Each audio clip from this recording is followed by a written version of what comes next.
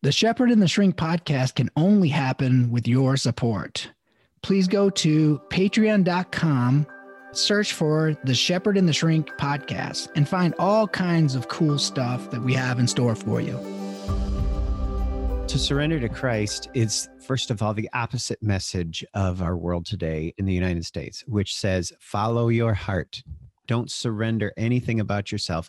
Lean into it more. It's like we're swimming in this pool that is making us sick. And the answer that our culture is saying is swim some more.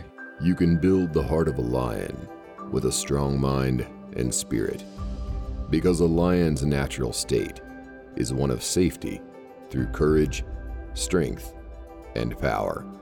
Hi, I'm the Shepherd and Pastor, Dr. Matt Hook. And I'm the Shrink, Dr. Marty Fletcher. This is the show where theology meets psychology. Or mental health meets spirituality.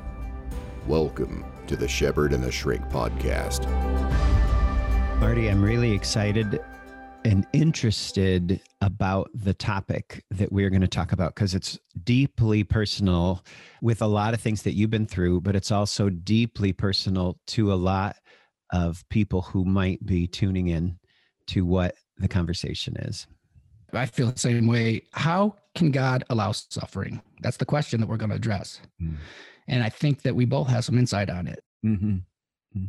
You know, I think it's one of the biggest questions that people have. Like, a lot of people just have no time for God or no time for healing because they can't imagine how God could allow suffering. And they rally around the statement, you know, is God just indifferent to all this? Yeah. And so, we should preface this with saying this. I'm going to give a lot of self-disclosure today for a couple of reasons.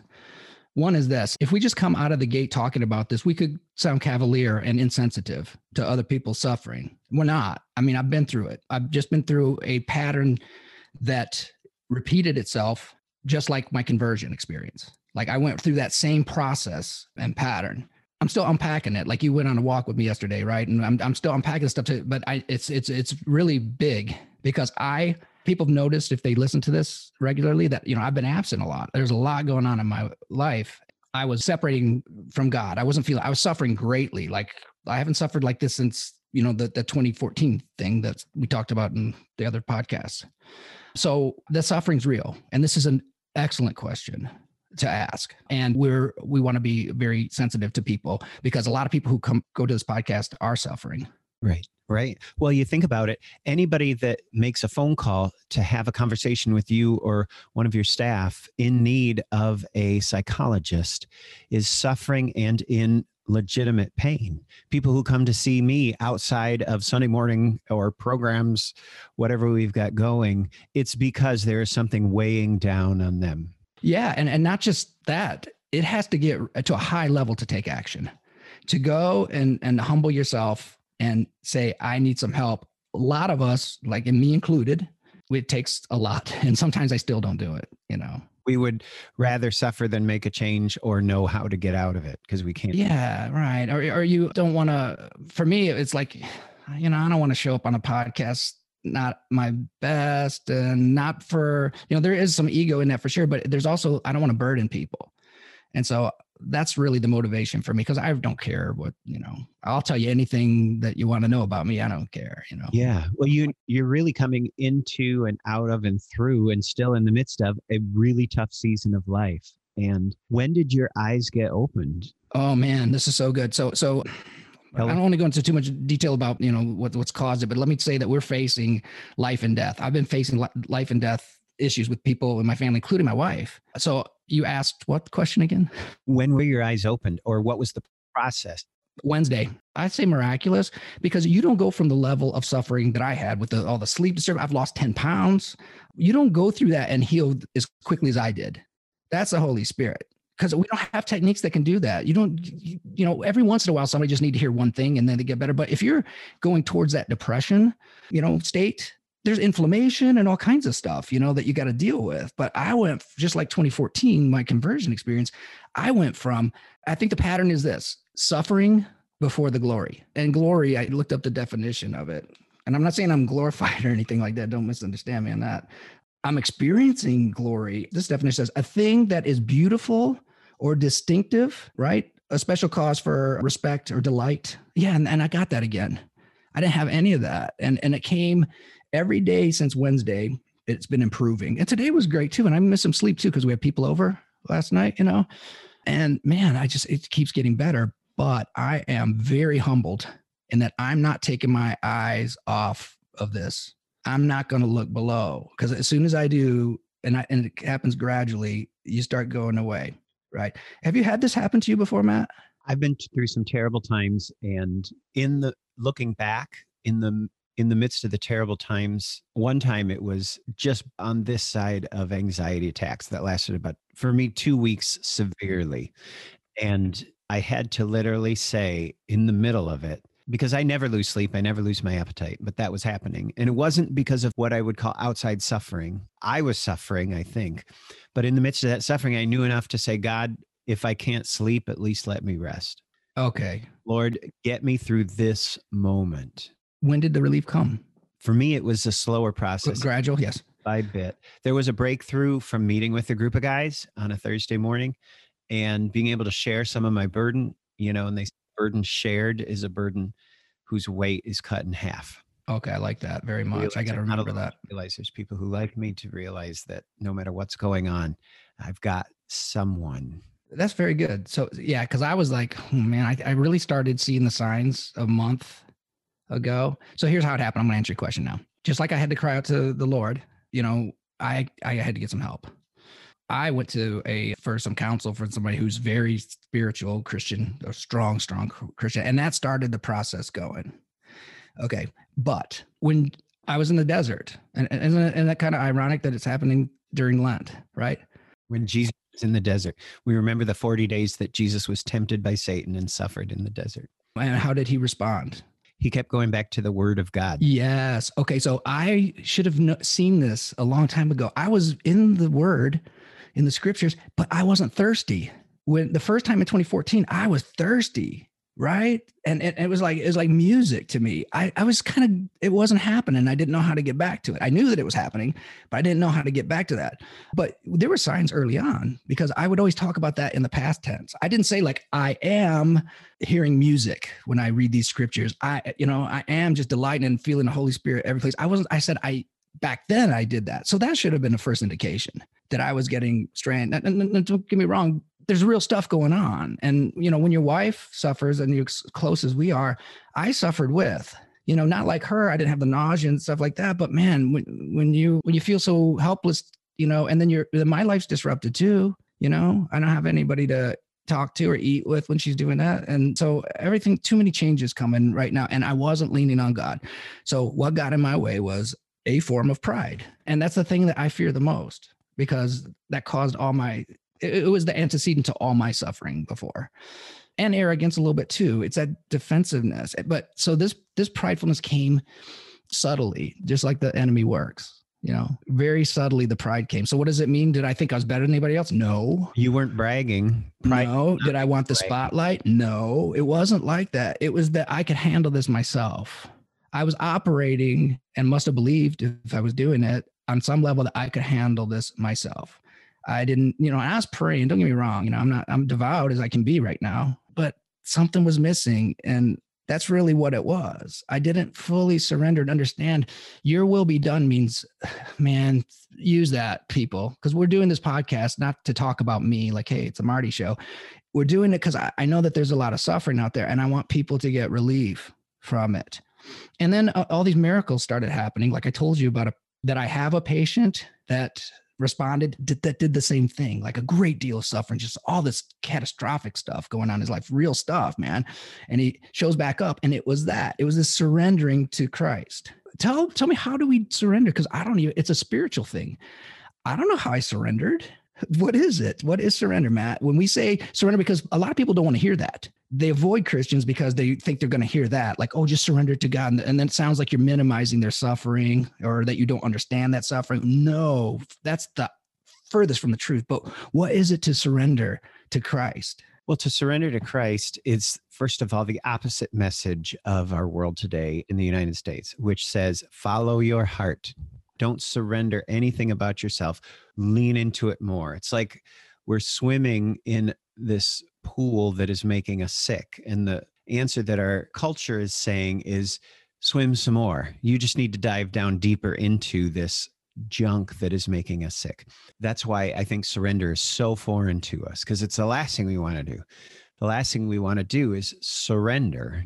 I mean, you go until you hit this wall. And for some of us, that's when we surrender. That's good. We've already bloodied our nose and smashed our face against this wall and felt the pressure of the wall pushing back against us. So I think that that's first the thing that you have to realize. Surrender is alien. It is foreign to our culture. It's foreign to our understanding. It's foreign to our value system. The second thing I think that I heard you say when you were sharing about this was there was a naming that goes on. For me to surrender, I can generically say, I surrender to you, God. I surrender to you, whatever, my future, my vision. I'm surrendering to my vision. But until I name what I'm surrendering, it means something is unsurrendered.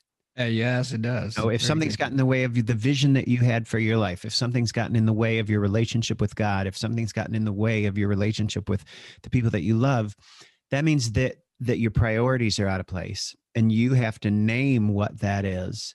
And sometimes the naming is not anything that you're like worshiping, but for example, you had to come to grips with the amount of suffering. Yeah, you're right, man. I didn't even know it. It was operating subconsciously on me. Keep going. This is good stuff. So in terms of surrendering ourselves to God, surrendering ourselves to Christ, it involves violent honesty, not violent honesty. I'm trying to think of a powerful word. Potent honesty. It involves absolute honesty. Is full honesty. Full honesty. Yeah. To say, this is where I am. This is what I'm clinging to. And when you cling, your fists are just clenched, especially if you're suffering and you can't even think about anything else. Suffering draws you in. It puts you on the defensive. It makes you realize anything that I can get for relief. And so to even surrender our suffering to God is a huge step. But the thing that Christianity talks about, and it talks about this in the Old Testament, is God is in the midst of our suffering. Yes. He's not causing it. He would never do that. He's not, and it's not our fault. For me, it is this. I'm trying to put it into words because I'm still working through this, right? It is, thy will be done is really the key for me. What that means to me is this. I trust God. I trust that God is benevolent. I know he is. And then I will accept the outcome. If what I don't want to happen happens, I feel and believe that there's a meaning in that, and I'm going to be okay. And it's all going to work itself out. It's going somewhere, the telos, right? I believe that it's going somewhere and it's somewhere good. And I'm not going to judge it. I'm not going to judge it anymore. I'm going to feel, it's going to wreck me if it happens for a while. But that's when I'm going to draw closer. I haven't felt this close to our Lord since that initial period in 2014. But I got to experience again, but I had to go through the suffering the first time, and I have to go through the suffering the second time. And, we talk about some techniques too, because we don't want to leave people hanging on that, right? Because we have to do something. Don't wait for it to go away by itself. It won't. Because you'll be doing the same thing. You're doing the same things without knowing it that are causing it, or not doing the things that are contributing to it. Let's say not cause it, contributing to it. Well, and it's throughout the scriptures, probably the most famous passage that during the time of Lent, people often are drawn to is from the Old Testament, meaning it's the Hebrew scriptures. It's written in Hebrew. It's the prophet Isaiah. It's about 700 years before the birth of Christ. And Isaiah, interestingly, is the prophet most quoted in the Christian scriptures, the New Testament. And he is talking about who is this one who is going to get us through? Who is this one that God is going to lift up to be the Messiah, the anointed one, the one to turn people's hearts back to God? And in Isaiah 53, it talks about who this one is. Isaiah 53, I'm just going to start in verse 3, talking about what scholars today have called the suffering servant. This is the anointed one of God. He was despised and rejected by men, a man of sorrows and familiar with suffering. Like one from whom men hide their faces, he was despised. We esteemed him not. That means we thought so lowly of him. And then it says, surely he took up our infirmities. He carried our sorrows. He carried our sorrows, and yet we considered him stricken by God, smitten by God, and afflicted. But he was pierced for our transgressions. He was crushed for our iniquities. The punishment that brought us peace was upon him, and by his wounds we are healed. Man, that when I read that the first time, that blew my mind. What hit you? The prophecy of it, the prophetic, how it played itself out, how the narrative came to life in the world. It blew my mind. It just strengthened my faith. One thing I'll say is this: this is a spiritual battle, and the enemy works in subtle ways. He's crafty, right? The craftiest, right, in Genesis, or among the craftiest, maybe. I don't know. I never doubted. I always thought it was something in me. Okay, which and it was. And I asked God to show me what was wrong with me, and he is. He's showing me now what I was doing wrong. There's some little resentments and things like that I had. If this is what he has to do to purify me by fire, I'm going to trust that it's going somewhere better than when it started, right? Better than before it started, let's say. Okay. But I wasn't fighting back with scripture in the same way. Well, let's not get off that. I want you to keep going. This is good. Yeah. No, starting up in verse 11 again, it says, though this servant will suffer and be rejected, Isaiah says, he will in the end be exalted and he'll be vindicated. So suffering in and of itself is something, you may be going through. And yet God, when we can even turn this over to God or look to God, God will bring something beyond the suffering into our lives. Listen, starting in verse 11, after the suffering of his soul, he will see the light and be satisfied. My righteous servant will justify many. He will bear their iniquities. Therefore, I will give him a portion among the many, and he will provide the spoils.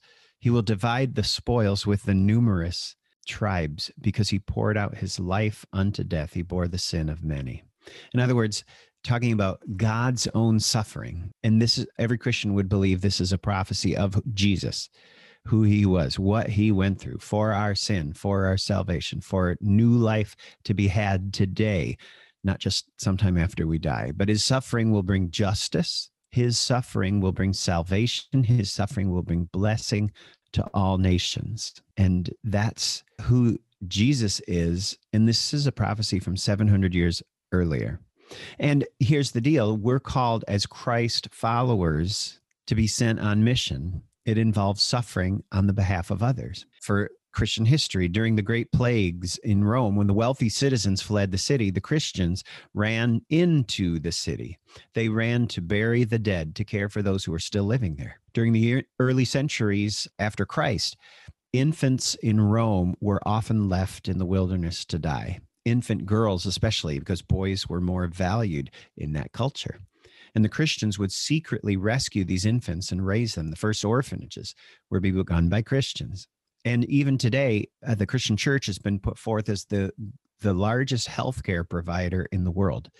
So it's this ironic thing. Suffering is a part of our lives, but we're also called to relieve suffering through our suffering. More than that. You said more than that. They went into the suffering. They went into the suffering, right? They didn't run away from it. And I'm going to tell people we have to learn how to carry our cross.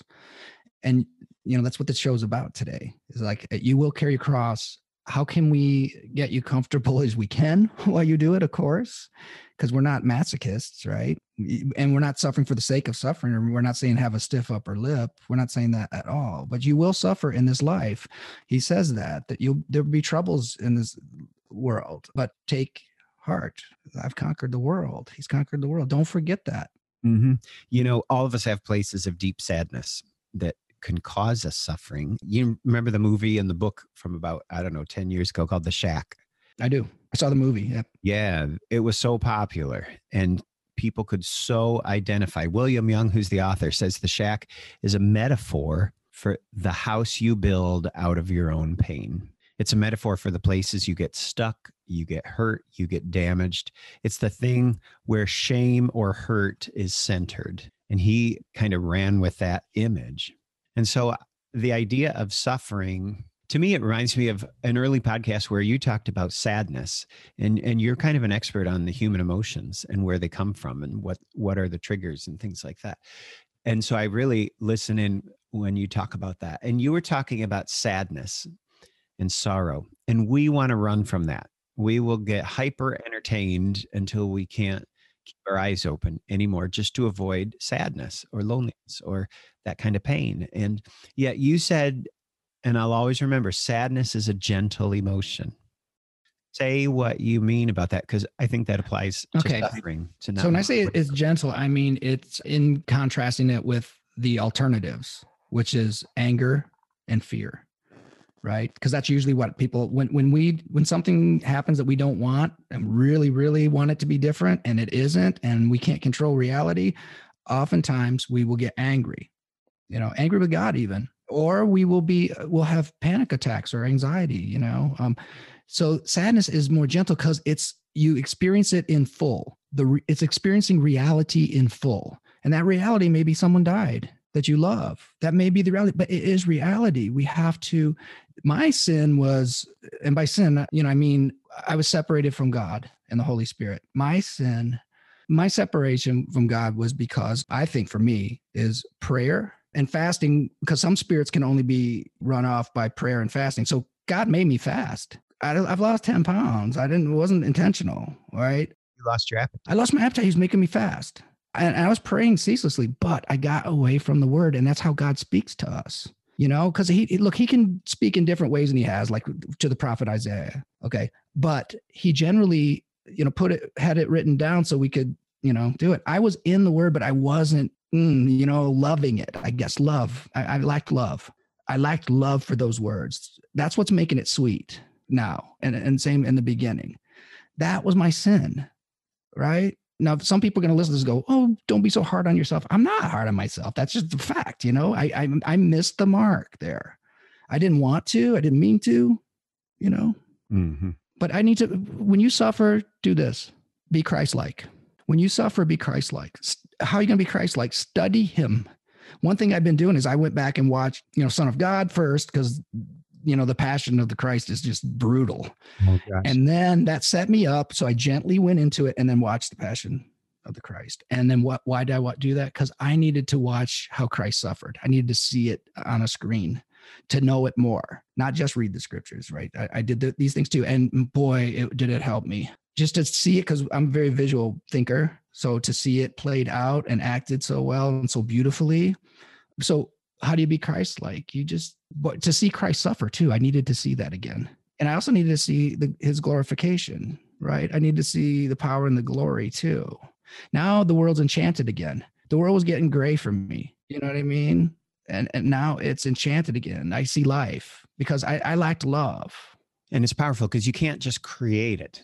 You can't just say, oh, I don't have faith. I want faith. I don't have love. I go find love, And we miss out on the suffering. There are literal benefits to it. Like there's benefits to exercise, which, let's face it, is making your body suffer sometimes. And I think we miss out on this fulfillment.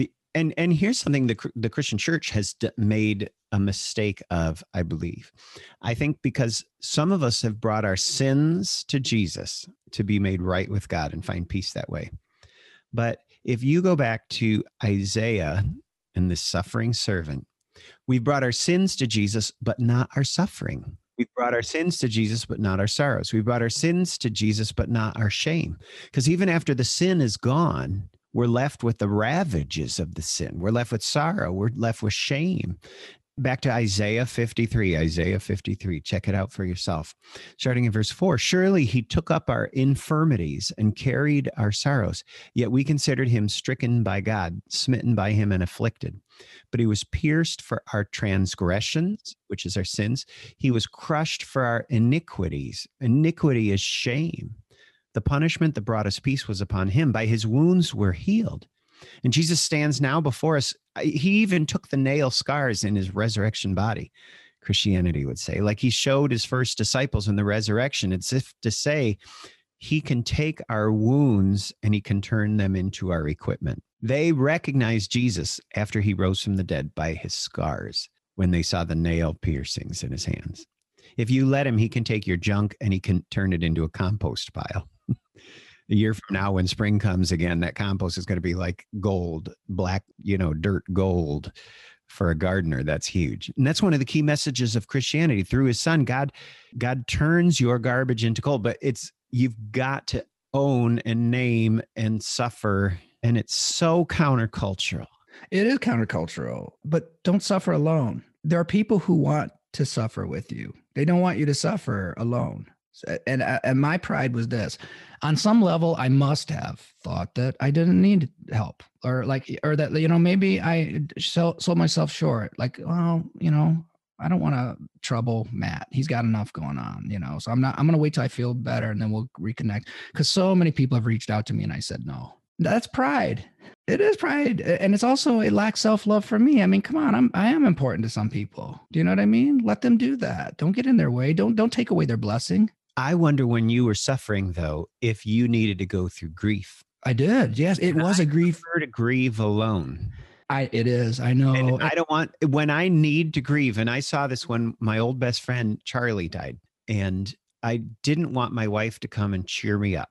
I just needed to go down and look at our pictures from 7th grade and 8th grade and high school, and just live that and love Charlie, in the times that we had.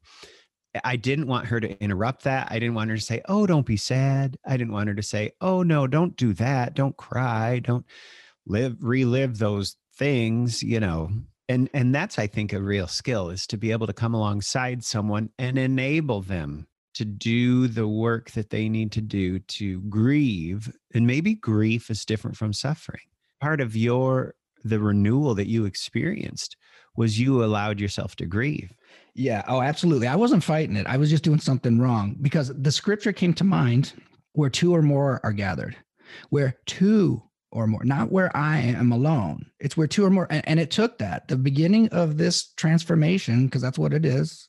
I'm different now in a better way.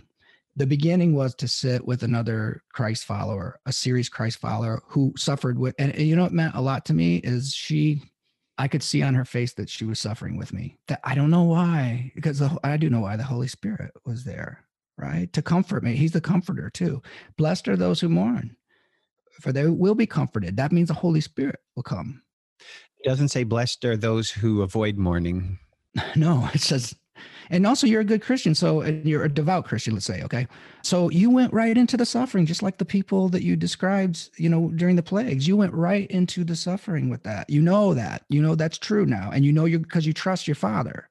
I think it was Charles Spurgeon that said, today I bless the waves of grief that pushed me into the Rock of Ages.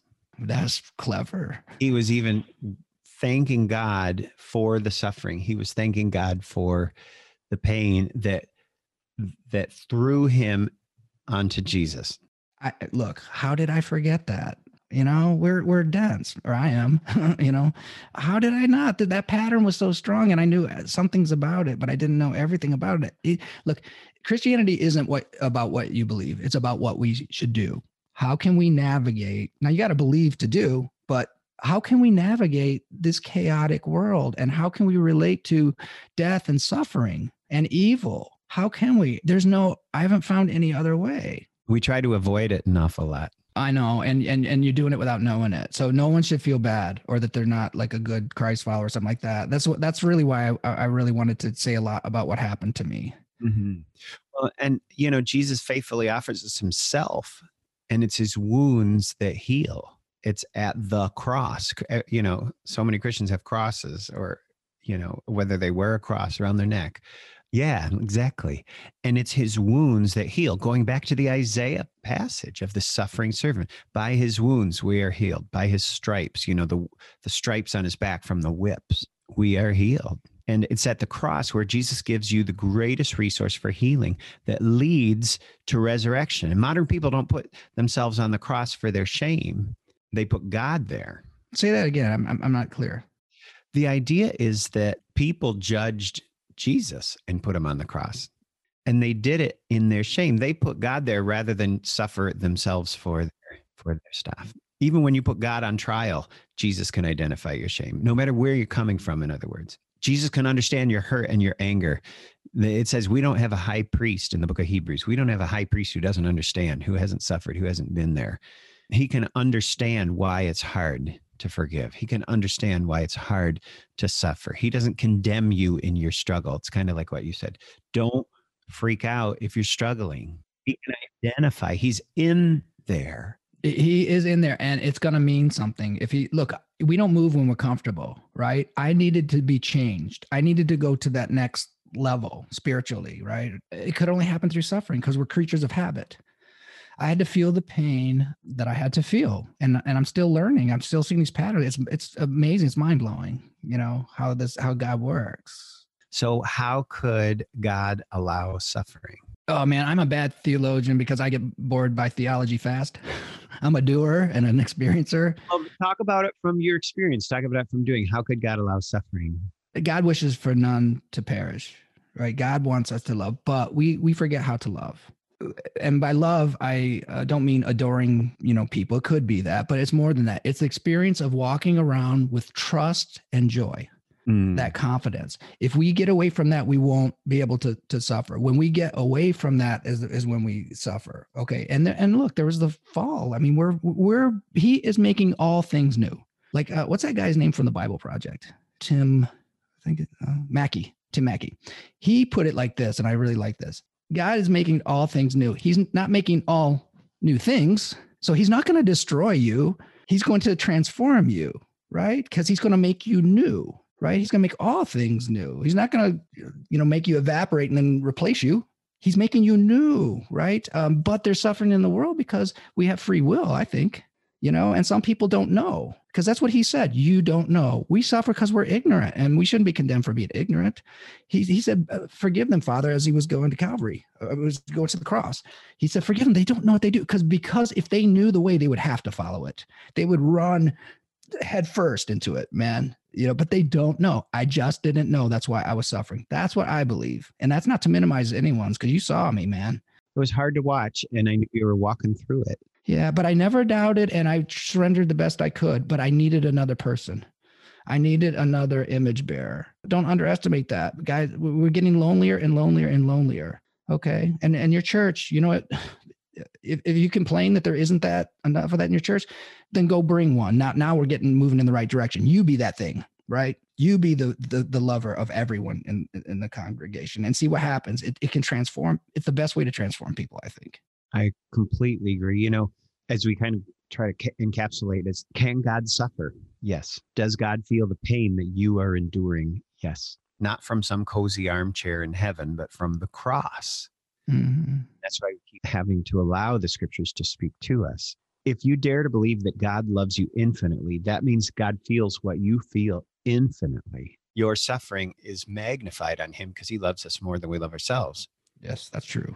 And so Scripture says God is very present with those who suffer. There's a whole book in the Bible is called Lamentations. Yeah, I know, of Jeremiah, right? Yeah, it was not kept out of the Bible. God is not far removed from the area of suffering. He's close to it, not as a spectator, but as one who's affected, as someone who suffers. That is a concept that can blow your mind. It does, and it does, but you have to love it. Who said that? I think of John Keats. A fact is not a truth until you love it. Meditate on that today, kids, boys and girls. A fact is not a truth until you love it. Now, what's truth? Truth is gentle compared to the distortions. It really is. Because if I believe 100% that if something happened, God forbid, no, I'm not going to say God forbid. If God wills something to happen to Kathy, and I know the truth, and I love the truth, which is she's in paradise, I will be different. And that God loves me and he won't allow me to suffer too long or too greatly, right? If I can keep love in my heart and not harden my heart, because what happens when we, what you said, like tense up, we harden our hearts because we can't bear the pain. We don't harden our hearts. Generally most people want to be good. They're not evil. They harden their hearts because they forgot it's too much to bear alone. It's too much to bear alone. That's good stuff. I think this has got to be like part 1 of 6 on that. Oh, Lord, it's a life. It is a life. It's life because we forget. I forgot, man. I forgot because I was doing something wrong. I wasn't loving like I used to love. Man, the way I loved, the first time I felt like agape was when I watched this happen to my sister, right? To see a little girl go bald and to suffer just the horror of it, of a bleeding mouth and pain and wasting away. I saw death happen slowly to an innocent. Okay. But it broke my heart and gave me the first glimpse of agape. And I was changed, I changed and I was transformed back then too. So I'm sorry. This is the third time this has happened to me. The first time I didn't have Christ though, but he was showing me through the Holy Spirit. He was calling me. I just couldn't hear him. He is in the midst of our suffering. Mm-hmm. So you experienced something there, though you didn't have the vocabulary or the name or somebody to come alongside you. Yes. Nobody was there for me and I didn't know how to ask for help. I didn't have Christ. If I had Christ, I would have been way further now. I'd be way further. I just didn't, I didn't know. Well, there's more to say, but I think we better end this, right? Okay. I think we said the important things though. Okay. I really liked what you had to say today. And also thank you because you've been a big help to me, even when you don't know it. It's been mutual, and that's why we're here and why we're still talking. Let's pray. Almighty God, it's so tempting to look online and to look on YouTube, to look on Instagram at all of the success stories of people's lives when they come to know you. But like Marty has reminded us today, and Isaiah and the gospel writers are saying, look, there's God in the midst of your pain and your disaster. Lord, we need to complete that picture of you as the suffering servant. That's one of the fulfillments that you were Jesus from the Old Testament. Lord, I just thank you that you are a shame fighter. I thank you that you are a pain fighter in the midst of it, and that you are in the midst of our suffering, and you lead us there, and you lead us through suffering. And then it's so strange. You call us to go and represent you in other people's suffering. So I pray you give us courage to do that. And I thank you, God, that you conquered death. I thank you that you take all of our lives, all of our hearts, not just the good, pretty parts, but the painful ones, the tired and exhausted parts of our hearts. You take those and you love us in them. And I thank you because that you live, we can live also. And I pray for everyone who is in the midst of suffering, God, that you would give them eyes to see that your heart is already with them and that you've met them there and that you have conquered it. And we put our faith in that, in you. In Jesus' name we pray. Amen. Amen. If you like what you're hearing, join us at Patreon. You can talk to us personally there, get cool merchandise and exclusive video content and more. Just go to patreon.com and search for the Shepherd and the Shrink podcast. You can get involved for as little as $1 a month. Thanks for listening to the Shepherd and the Shrink podcast. You can check out the show notes from this episode, get free resources, discover more about our work, and all the ways to subscribe so you never miss an episode of the show. Head over to drmartinfletcher.com.